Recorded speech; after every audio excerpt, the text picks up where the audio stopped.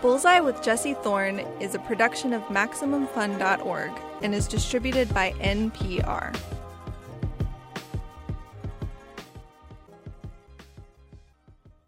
It's Bullseye. I'm Jesse Thorn. My guest, the musician Bill Withers, was born in a place called Slab Fork, West Virginia. He grew up in a town next door called Beckley. The music industry seemed a long way away. It wasn't some place where you could have long-range dreams. Not for me, anyway. There was nothing that suited me there. I mean, everybody worked in the coal mines, and in other words, you can't aspire to certain things in certain places because they don't exist. You know, now if I go around, people say, what advice do you have to young people that want to be in show business? First of all, you got to get out of here. Nobody's going to come in and get you. It ain't here, you know.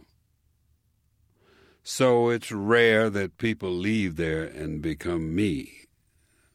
You have to have a broader vision and a bigger dream. It's Bullseye.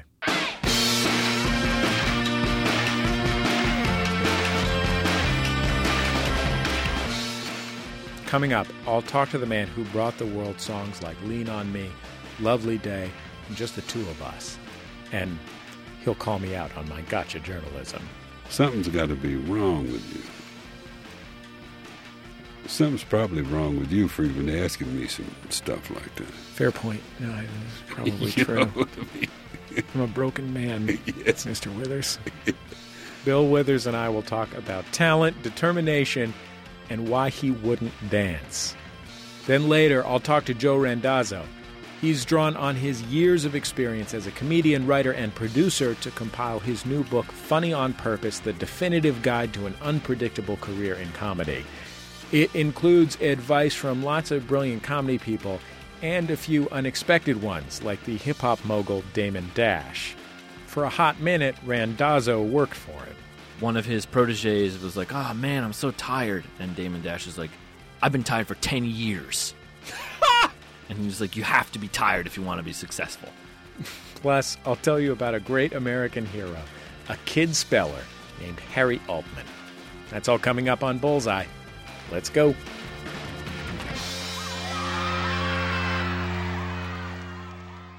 It's Bullseye. I'm Jesse Thorn. Bill Withers is real.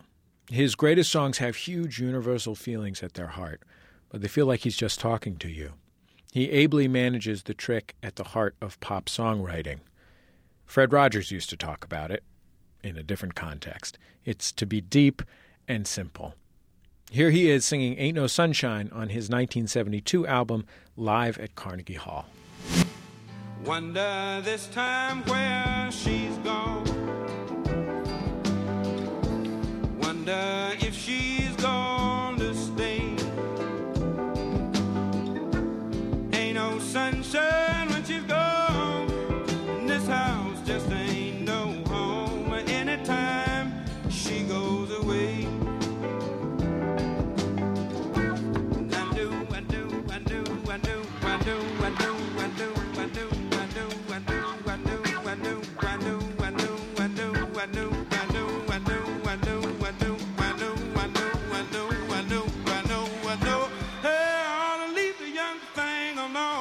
But ain't no sunshine when she's gone.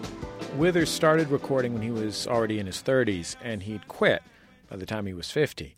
In between, he made indelible records like Lean on Me, Lovely Day, and Just the Two of Us, among many others. Withers was recently inducted into the Rock and Roll Hall of Fame, but when he was there, he let Stevie Wonder and John Legend do almost all of the singing. Bill Withers, it is great to get to talk to you again. Thank you, bud. Yeah. How does it feel when you listen to yourself sing live 40 years ago?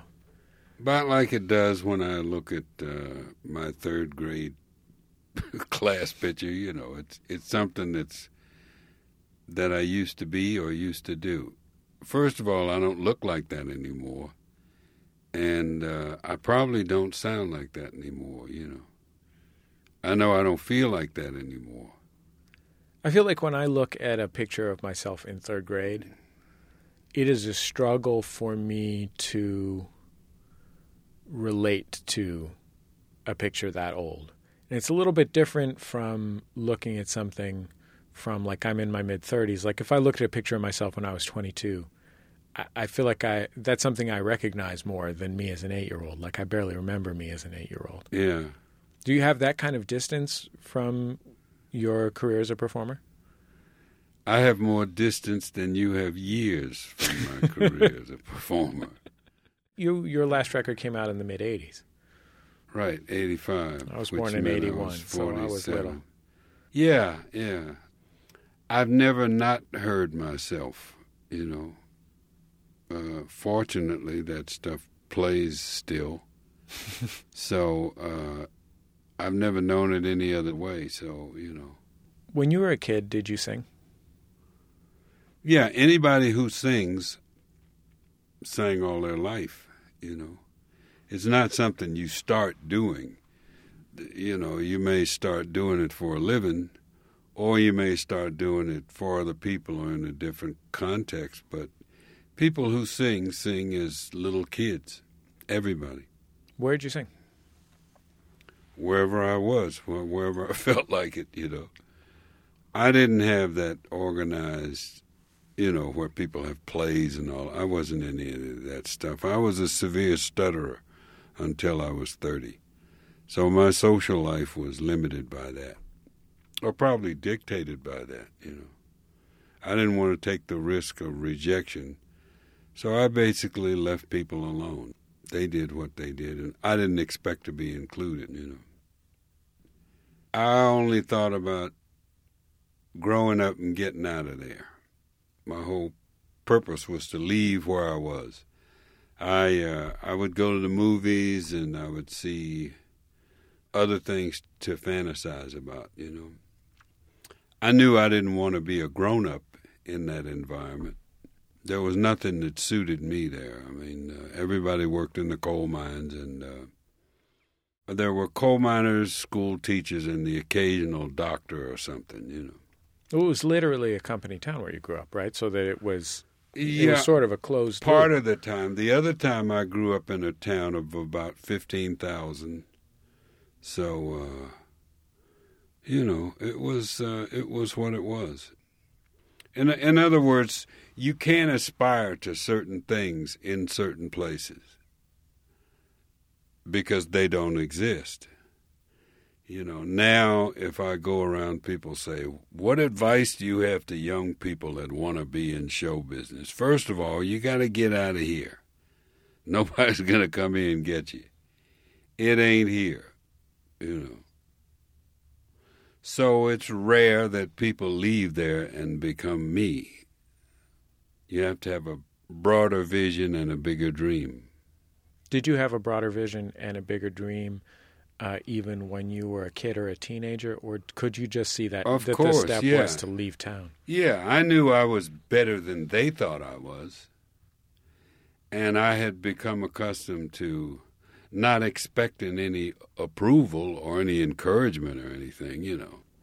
They were all gaga over the high school football game. Well, none of those guys were going to play in the NFL, but I knew that if I got a chance, that I could play on the big stage, you know what I mean? You can't be major league and think minor league, you know. And this is one business you don't get into by accident. If you're in this business, believe me, you tried. You auditioned, you bounced back from rejection, you took on the competition. Think about it. This is a worldwide competition. Everybody in the world is competing for the same piece of pie. So if you're going to play in this game, you'll find out, but you got to put yourself on the line, you know.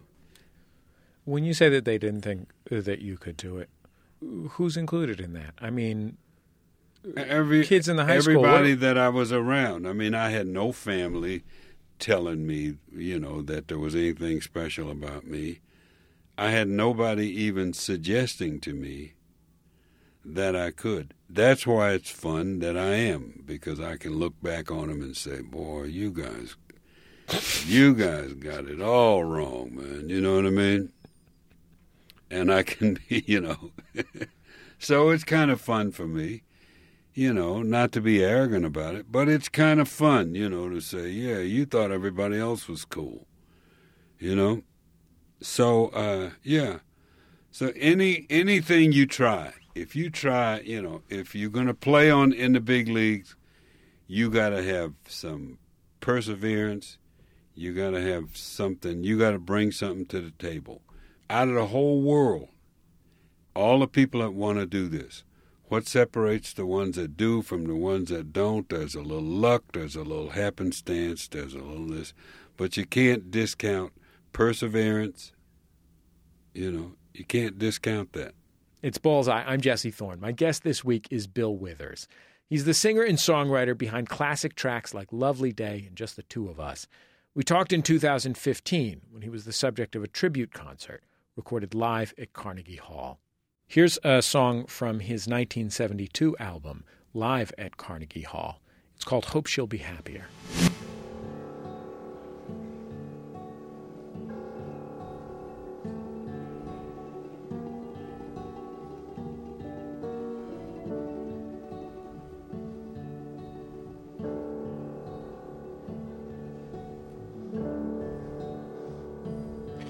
Maybe the lateness of the hour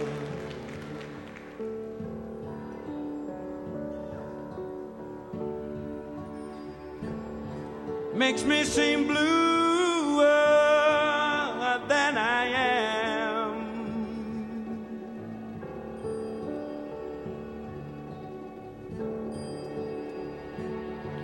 But in my heart shower.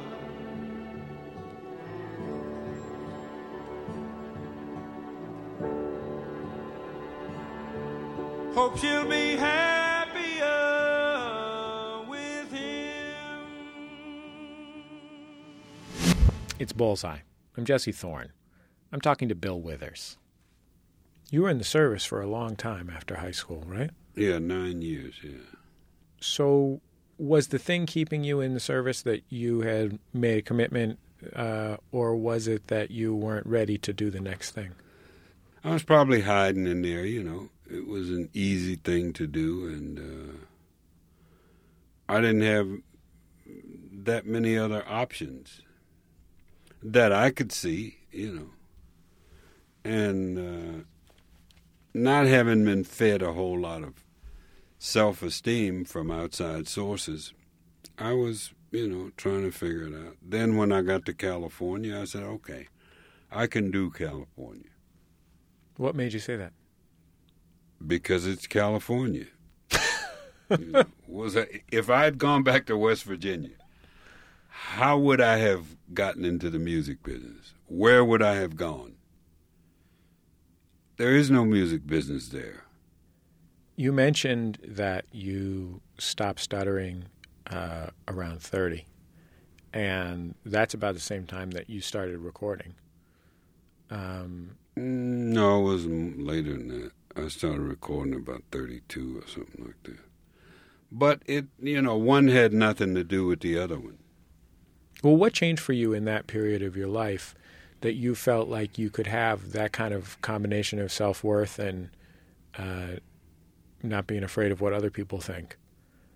No, I was born feeling that way. I just had to get around to doing it, Like I say, people don't start singing it. You're born, when you come out of the womb, you hear stuff.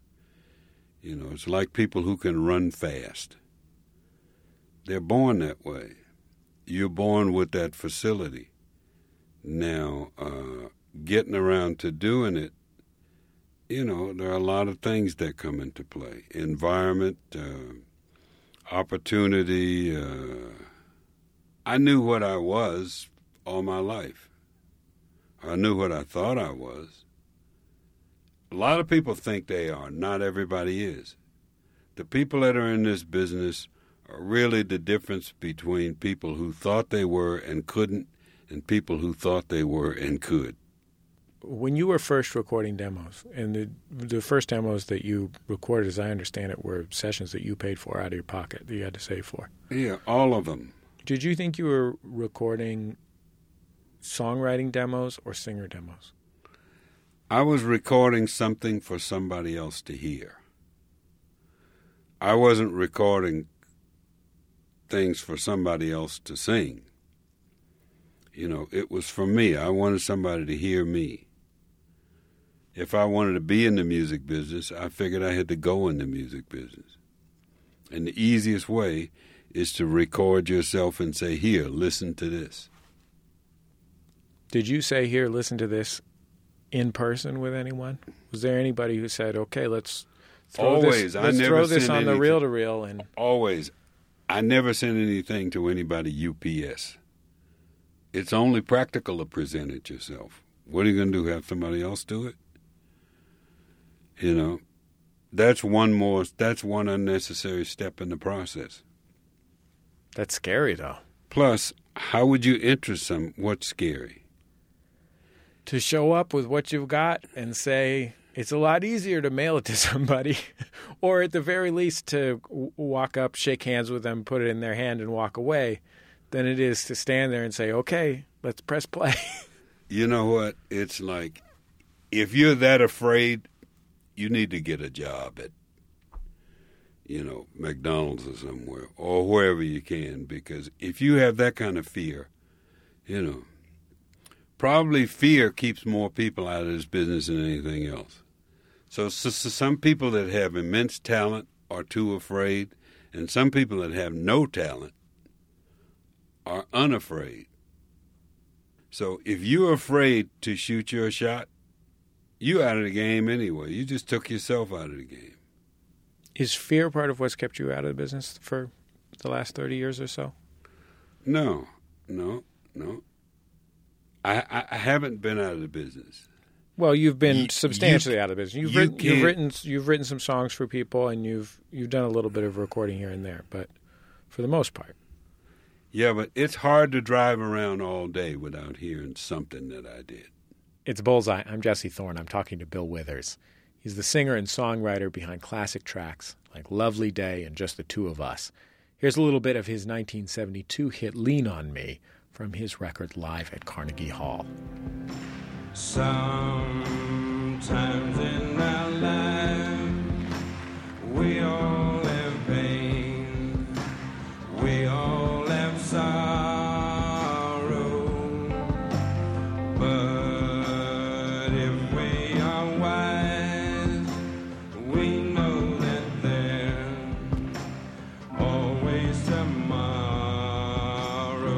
Lean on me when you're not strong, and I'll be your friend.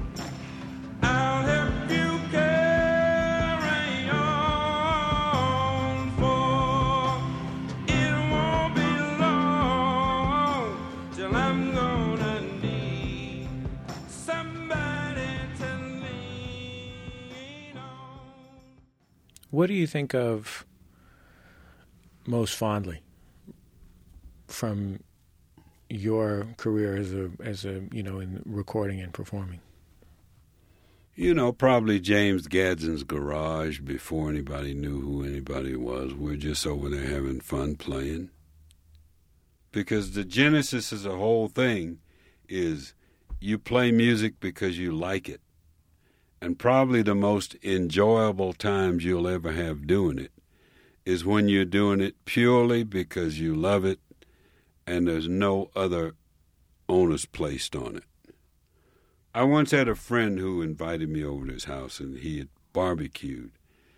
And I said, man, you should probably open up a barbecue joint. He says, I like cooking, and I don't want to screw it up. He says, I already screwed up music by doing that for a living. Do you still get that kind of pleasure out of music? I don't know. I haven't done it in a while. Because I can never go back to that.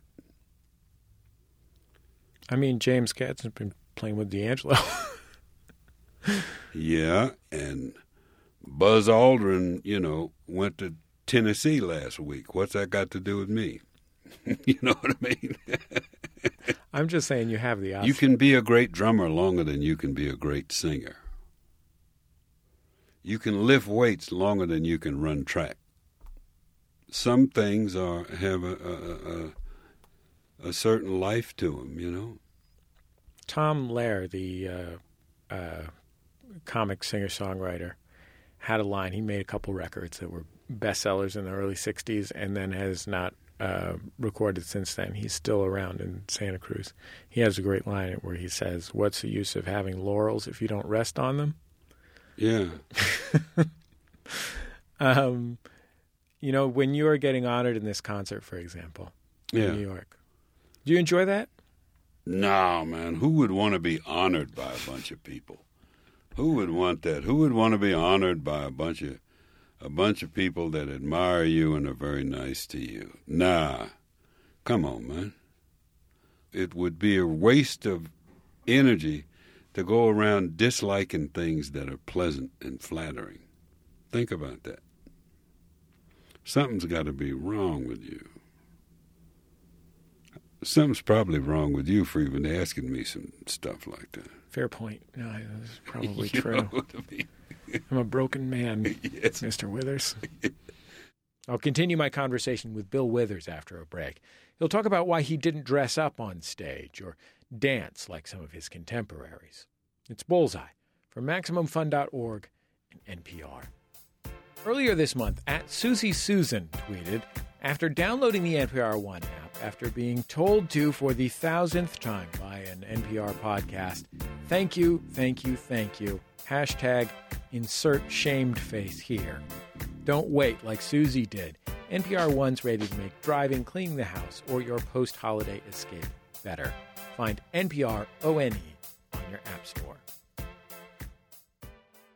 The great questions of your life. The great questions of your life. Should you put ketchup on a hot dog? Put ketchup on a hot dog. Toilet paper, over or under? Toilet paper. Star Wars or Star Wars Trek? or Star Trek. Fear not, my friends. Fear not, Mark my and friends. Hal always reach the definitive answer. Simply listen to We Got This with Mark and Hal every Tuesday at 9 p.m. Pacific on Maximum Fun. We got this. Your better self is right around the corner. Namaste.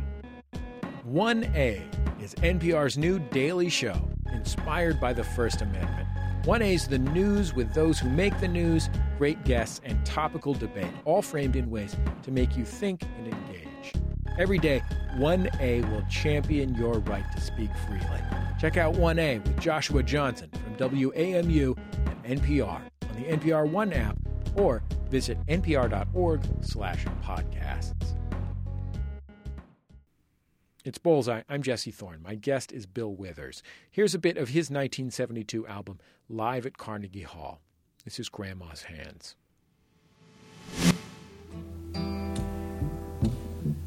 Grandma's hands clapped in church on Sunday morning. Grandma's hands played a tambourine so well. Whoa. Grandma's hands used to issue out a warning. She'd say, Billy, don't you run so fast. Might fall on a piece of glass. Might be snakes there in that grass. Grandma's hands. Grandma's hands. You know, the first time we spoke, you were talking about the movie Soul Power, which was a documentary that was shot at the Ollie Foreman fight, and it was 1975 in Zaire, 74, something like that. Yeah. And the bill on this show was there was a big concert surrounding this fight. Sure. And you performed on the show. James Brown was there. The Fania All-Stars were there. The Spinners were there. I can't name every single act that was on there, but it was a pretty amazing lineup, right? And I was thinking the other day about that show and thinking, like, you know, Celia Cruz is coming out in front of the Fania All-Stars and she's wearing a Celia Cruz outfit. You know, I don't remember specifically, but probably like a 10-foot feather on her head. And the Spinners are, by that point, they'd had whatever it was, 10 years at Motown and 5 years out of Motown. And, they can all sing their butts off, but they're also all wearing these amazing outfits and doing these moves and so on and so forth. And then James Brown is, at the peak of being the GFOS, the Godfather of Soul, with a jumpsuit that has a name on it and the whole 9 yards, right? And you're out there with a guitar. And I wonder if especially when you started, but also when you chose to continue that way, if you thought of the ways that you were different from what else was out there. And I don't mean that in a bad way, but that... Let me give you something to consider. Mm-hmm. All those acts you've mentioned, great acts, right? Sure. I was probably the only person that you could take his songs without the music and read it from the printed page. So my thing was more about content than context. I mean, I wasn't going to dance because I don't know if I can or not. It doesn't suit my personality. In the environment that I grew up in, it was condescending to dance. It was almost like Tommen or something, So I wasn't going to do that because my socialization wouldn't allow it. I wasn't going to wear a purple suit because my socialization wouldn't allow it. Those were clown clothes. So that wasn't my path. My path was trying to be taken seriously as a thinking person. When I was in the Navy, I was an aircraft mechanic. They desegregated the Navy in 1948. I went in 1956. That ain't very far. That's 8 years up the road. How difficult do you think it was for us to convince somebody that we could work on an airplane, even though it consisted mostly of draining oil out of the damn thing? But the way people put you down is they have an exalted opinion of themselves. So part of having an exalted opinion of yourself is you have to claim that other people are intellectually inferior to you. And a great part of my life was dealing with that demon, So, no, I wouldn't wear a purple suit and dance around because that didn't prove any of the points I wanted to prove. But if I could write music with some content to it, I get letters where people say I buried my grandfather and we played Lean on Me, or, we got married, I used Just the Two of Us. You know what I mean? You can't bury nobody off of Papa's Got a Brand New Bag. Now, I love James Brown. He's my man. But that's not what I was doing.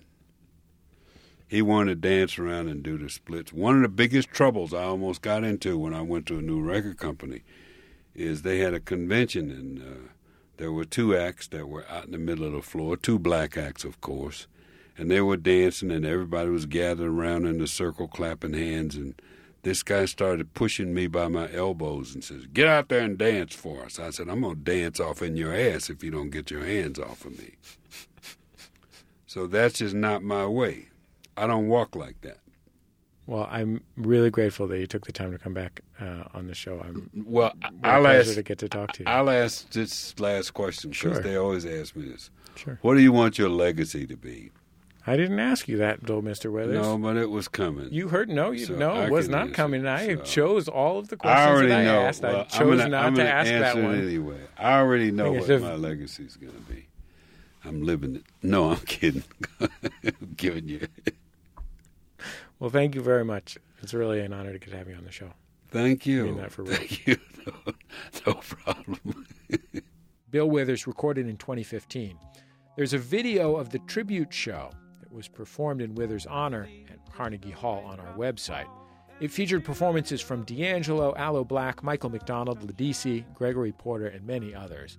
Check it out, MaximumFun.org. Rainbows in my mind when I think of you sometime, and I want to spend some time with you. Just just the two of us. We can make it if we try, just the two of us. Just the two of us. Just the two of us.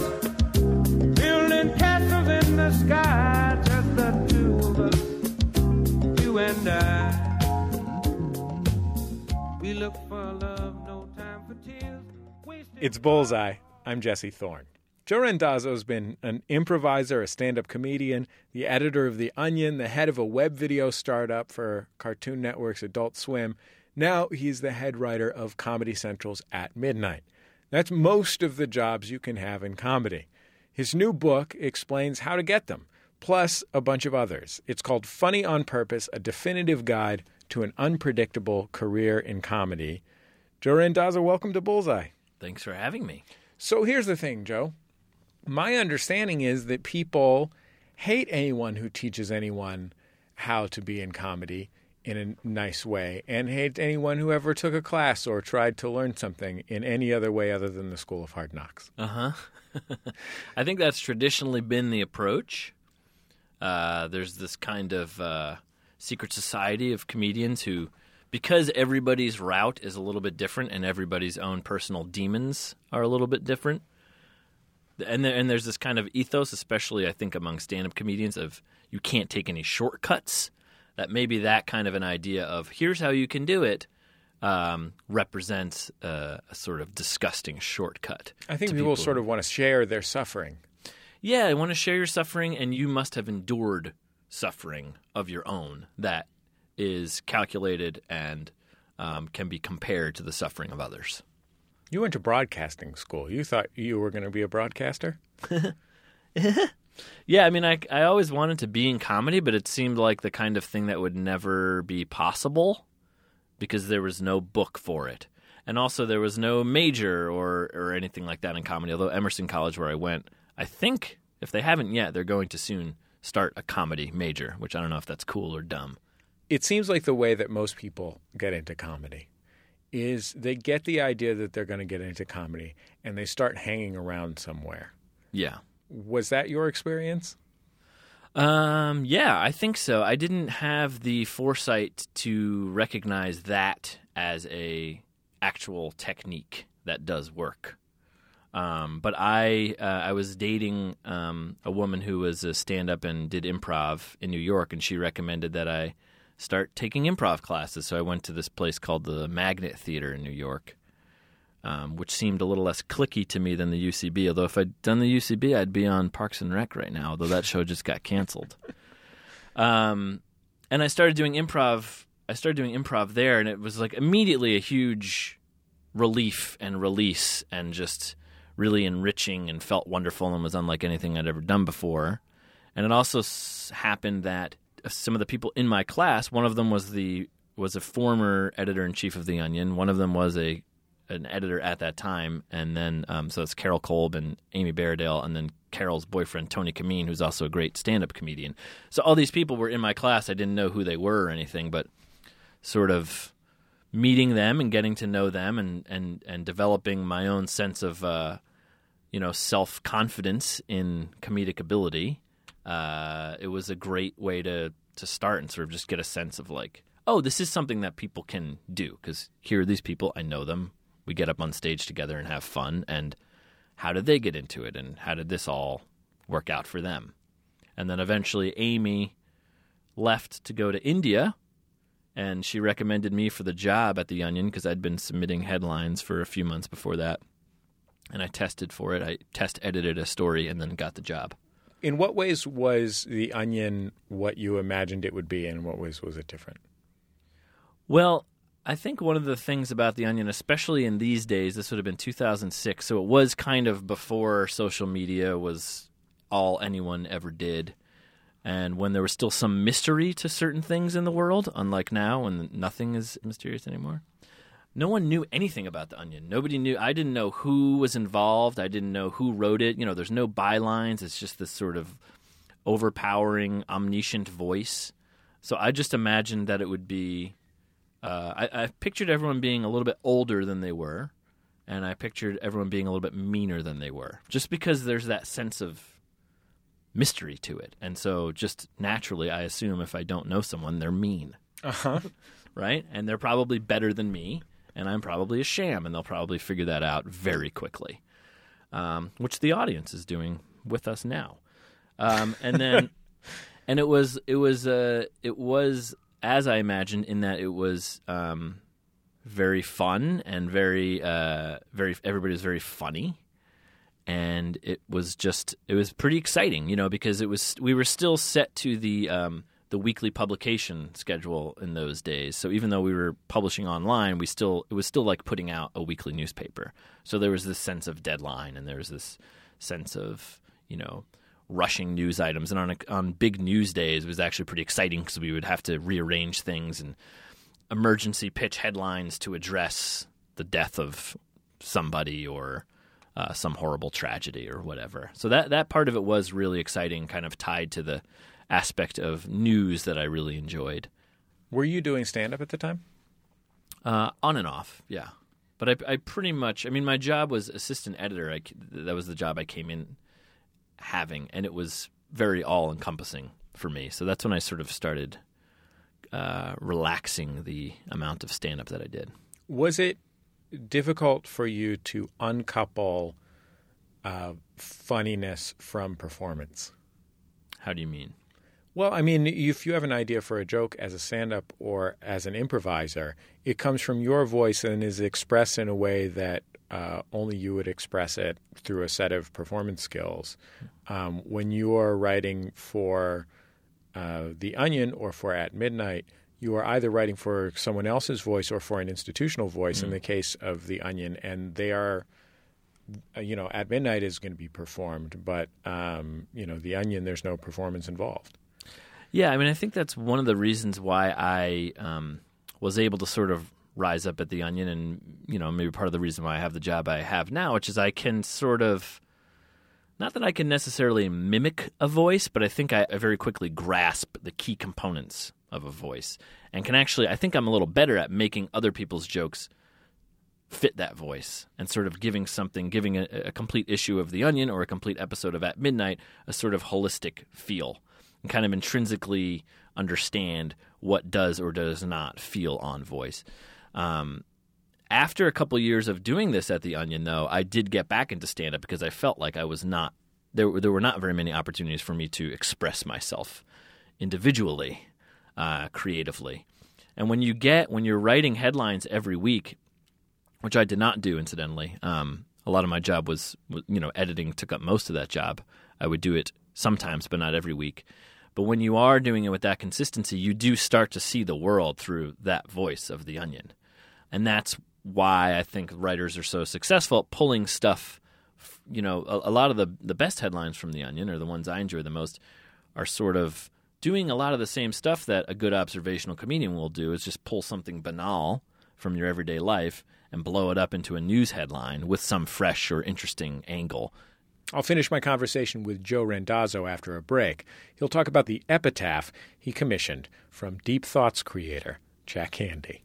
It's Bullseye from MaximumFun.org and NPR. Hey, if you've been enjoying Bullseye and you want to keep it going, the best way to do that is to throw a little support to your local NPR station. That support allows us to keep doing our thing. Go to stations.npr.org, find your local stations, donate what you can, tell them that Bullseye sent you. And thank you so much to those of you who've already done this. Again, that's stations.npr.org.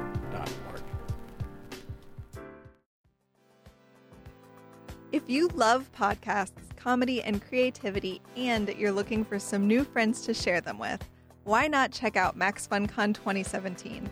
MaxFunCon is a chance to get away from it all, spend a weekend laughing, and return inspired to create amazing things. Join us for MaxFunCon in Lake Arrowhead in June, or MaxFunCon East in the Poconos in September, and prepare yourself for one of the best weekends of your life. Tickets are on sale now at maxfuncon.com. It's Bullseye. I'm Jesse Thorn. My guest is Joe Randazzo. His book is called Funny on Purpose, The Definitive Guide to an Unpredictable Career in Comedy. Here's the rest of our conversation from 2015. When you started writing this book, and my guest is Joe Randazzo, and his book is called Funny on Purpose, The Definitive Guide to an Unpredictable Career in Comedy, what were the parts of the comedy world that you, a former improviser, current television writer, onion writer, et cetera, stand-up, knew the least about? Probably YouTube, the sort of technical side of podcasting. And by technical, I don't just mean how it doesn't physically do anything really, right? How it electronically works, and then sort of what are some good techniques to maintain a podcast, and illustration, I would say. And then some of the stuff about, like, what do producers do in film comedy? You know, how does the business side of it work? I'd say those are the areas I sort of knew the least about. And then I was also just really interested because I would never call myself a stand-up comedian. I've done it on and off for many years, but I've never done it as a main income source. I've never been a touring comedian. You know, there's a lot of stuff like I research and talk to people who do comedy on cruise ships, for instance, and stuff like that. Sort of find the little alleyways that there are that other people wind up taking that you might not expect. So there was a lot of that stuff that I did not know about just for lack of experience. One of the things that I was most kind of touched by in reading the book is the book is interspersed with interviews with people from the comedy industry. And there's an interview with Paul F. Tompkins, the stand-up comedian and television host and actor and et cetera. And one of the things that Paul said He's was... also a murderer. Is he? I did Yeah, not. we I didn't should have touch brought that up last on time he that was in on the the show book. because Yeah. I've never... I remember wonder if I put what it in it the book would or be not, like but- to take a man's life. Yeah, I he don't could know if tell it's men or women he's killing. So one of the things that Paul said is that, you know, when you are working in a career, especially in entertainment, it is very easy to think about what the next level is all the time, rather than think about what is nice and good about the thing that you are doing now. And when you talk about like a cruise ship comedian or something like that, what are the places in comedy where people make a living and find satisfaction that someone out there who doesn't work in the comedy industry might not have thought of? Well, that's one of them. I think a lot of comedians do wind up writing. And now there's, you know, as you well know, more opportunities than ever for people to kind of create their own brand, for lack of a better word, and to kind of create their own broadcasting conglomerate, for lack of a better two words. But I think what Paul says is extremely wise, because what I've found through my own personal experience and through talking to other people is that you can get success by being viciously ambitious and sort of just focused on where you are headed. But the people who seem to be the most satisfied, the people who seem to have had the most happy coincidences occur to them that lead to success, are the people who support those around them, who are actively happy for their friends and colleagues when they get work. And you have to kind of train yourself to do that, because jealousy, I think, for most people is the first knee-jerk reaction. It's one of the worst emotions, but I think it's an interesting one to explore when you experience it. And I talk about in the book how important it is, especially when you're starting out in comedy, and this is particularly for performative comedy, to make friends with other people who are doing it and to take an active interest in how they're doing, because you need them, because you're going to be filled with times of failure and times of self-doubt and times of, you know, tears and poverty. And if you can provide support for those people, they'll provide it for you. And whether or not you wind up where you think you want to wind up, if you're able to kind of stop every once in a while, as Paul says, and look at where you are, if you've been honest with yourself and been supportive of others, you'll find that you're part of a great community doing something that you love. And if you're lucky, making a career out of it. If someone is 19 right now and listening to this show, and they want to throw their hat into the comedy ring, but they don't have any idea what is their thing, certainly they can buy a copy of Joe Randazzo's Funny on Purpose, The Definitive Guide to an Unpredictable Career in Comedy. But what is the first step? I think you just have to do something. And there's so many different ways that you can do things. You can write a Tumblr. You can just open a Twitter account. You can start making videos of some kind on YouTube. You can try to make a podcast. I think you just got to start something and then do it for a while. Stick to it and do it for a while and see if you like it. Don't worry if you're attracting a big audience right away. Don't worry if it feels dumb. Just doing something with regularity will provide you with experience. It'll provide you with confidence, and you'll start to develop a voice. I think even if you do, something that I started doing on YouTube was I have a 6-year-old son who's really into Legos, and he watches like 35-minute long Lego reviews of grown men who literally hold the box and say, "Here's the box. It's blue. You can see the back of the box here," and then they just open it and show you everything. So I started sort of doing a parody of those. And even after doing 3 of them, I found that I was homing in on what this character's voice really was. So I think that's something super important, and just building the discipline within yourself of saying, I'm going to do this and I'm going to complete it. And then you do that once and you feel better. You do it 2 times, you feel twice as good. 3 times, you feel 3 times as good. And then you will plateau, and that's when it's really important to just sort of keep pushing. But to not really worry about what it is or saying to yourself, oh, this is it. This is definitely it. Just doing something is helpful. How do you know if you've failed? I don't know. I think that's a personal thing that sort of like, what you were quoting Paul as having said and talking about. But I think you have to be able to look at your life as a whole.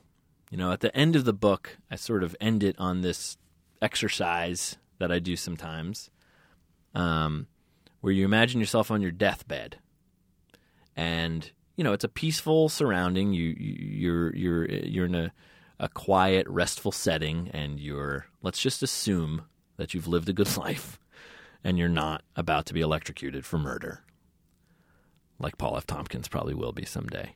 Should I spend the rest of the interview insinuating that Paul's a murderer or not? I mean, you're pretty much explicitly saying it. Okay. You're not really insinuating. Yeah, you're right. So you picture yourself on your deathbed, and you try to imagine what it is that you're looking back upon with pride, or what it is that you're regretting. And I think if you can do that with yourself every once in a while as a way to sort of check in with yourself, it gives you a chance to stop comparing yourself to others and to stop comparing yourself to an ideal that does not exist in any world and will never exist for you because it only exists in others, or it exists in some sort of fictitious version of the world. So being able to see that every once in a while can give you a real instrument for gauging whether you're succeeding or failing. But I think if you're doing what you love to do, you feel like you're doing good work, and you're surrounded by people who you like and who like you and who you feel that you can rely on for support, that's some degree of success. To call that failure, I think, would be ridiculous. But also people need to motivate themselves in different ways. So I wouldn't say, I wouldn't argue with somebody that they're successful if they don't believe they are, but I think you have to have perspective. You close the book by talking about thinking about your own deathbed. Mm-hmm. Is that something that comes naturally to you? Yeah, I mean, I've always been preoccupied with death. I think a lot of comedians probably have. And it's also an exercise that comes out of some Buddhist training, which is to sort of to think about that, to have that sense of change and finitude, and to realize that you're not going to live forever. You don't have all the time in the world to do the things that you want to accomplish. So that gives you a sense of urgency, but also hopefully gives you an ability to kind of be present and think about what you have done and what you do have. You hired probably the funniest man in the Taos, New Mexico area, Jack Handy. Taos, if I'm remembering correctly, somewhere in New Mexico. Yeah, I think he might be in Albuquerque. Albuquerque, there you go. you hired the funniest man in the Albuquerque, New Mexico area to write an epitaph for you. And I wonder if you would take a second to read it. It's the last thing in the book. Sure. Joe Randazzo, the world's second oldest man, has died of natural causes, leaving Jack Handey as still the world's oldest man. Obituary by Jack Handey. Well, Joe Randazzo, I wish you and Jack Handey the best of luck. Thank you. Joe Randazzo is the author of Funny on Purpose, The Definitive Guide to an Unpredictable Career in Comedy. It's a comprehensive guide to almost every form of comedy there is and sort of how it works, including interviews with many, many brilliant comedy creators, ranging from Joan Rivers to Judd Apatow to Jack Handey, and there's even one in there with a comedy podcast impresario named Jesse Thorn. Thank you, Joe. Thank you. Every week we like to close the show with a recommendation from me, your host. It's The Outshot. You know, they say there are no heroes left in American life. But I, Jesse Thorn, disagree. I have a hero. He's a kid speller, and his name is Harry Altman. The word is bands. Bands. There's gotta be something I can think of. With a D sound or without a D sound? You said it's a homonym, and you told me what it means, but am I allowed to ask what its homonym means? Alright, I'm starting over. B-A-N...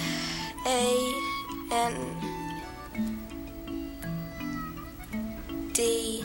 What I have so far is B-A-N-D. I don't know if that was a great idea, but...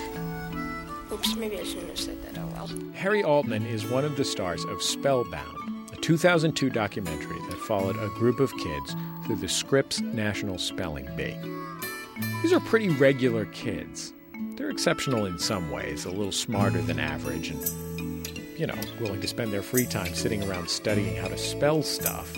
But mostly they're pretty normal. In fact, the most remarkable thing about them is that they're willing to subject themselves to this crazy barrage of words. Speller 21. Cultivation. Cultivation. C-U-L-T-I-V-A-T-I-O-N. Cultivation. Comedian. C-O-M-E-D-I-A-N. Comedian. P-O-D-A-N-T-I-C.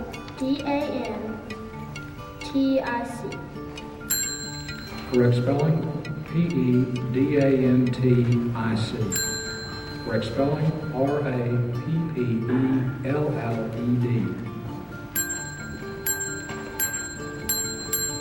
Could I have spellers 21 and 24 to the mic, please? Angstroms. Angstroms.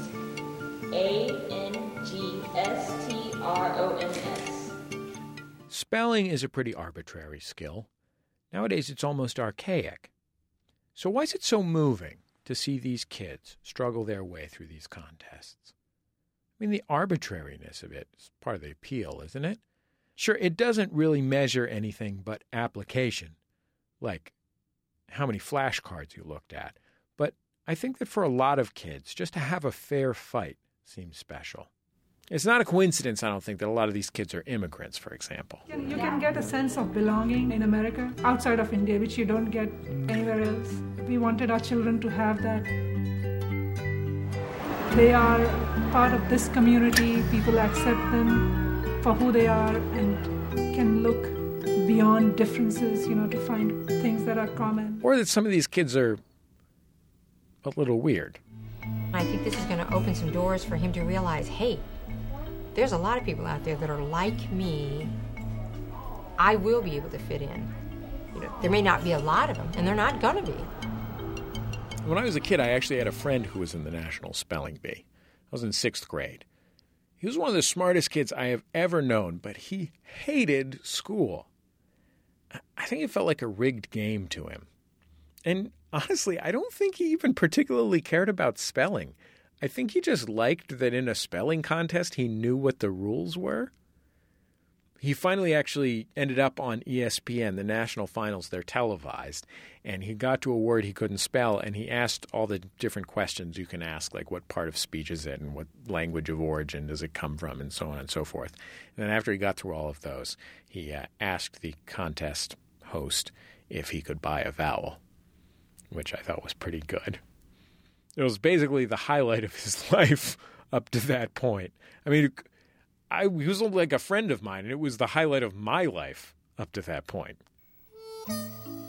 It's so easy to empathize with these kids. It's in your brain chemistry. Some of them in Spellbound are rich, some are poor, they're different races, different genders. But the reason the climax is so exciting, the reason it's so thrilling to see a kid win that thing, is that when they win fair and square. The rules are simple. Anybody can get their hands on a dictionary. It's kind of like the America we wish we had. Hard work is rewarded directly. Judging from Facebook, my friend from elementary school's ambivalent about spelling bees these days. Not just because everybody has spell checks on their computer, but because it seems like kind of a weird thing to put kids through. And I can see that. Losing is hard. Studying is boring. But it's hard for me to tamp down my enthusiasm for this one kid from the documentary. I just read on Wikipedia that he's not a kid anymore. He grew up and got a PhD in mathematics, focusing on something called integer complexity, which is very admirable. But it has a special meaning to me. I'll always love him for this one thing he says in the movie. Just a perfect sentence. All of the awkwardness and hopefulness of childhood wrapped up in a couple of words. Colin, if you would, could you play that clip? Does this sound like our musical robot? Oh man, I love that. That's my outshot.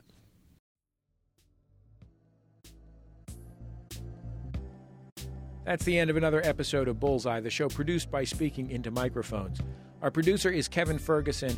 He got help from producer Christian Duenas. Production fellow at Maximum Fun is Kara Hart.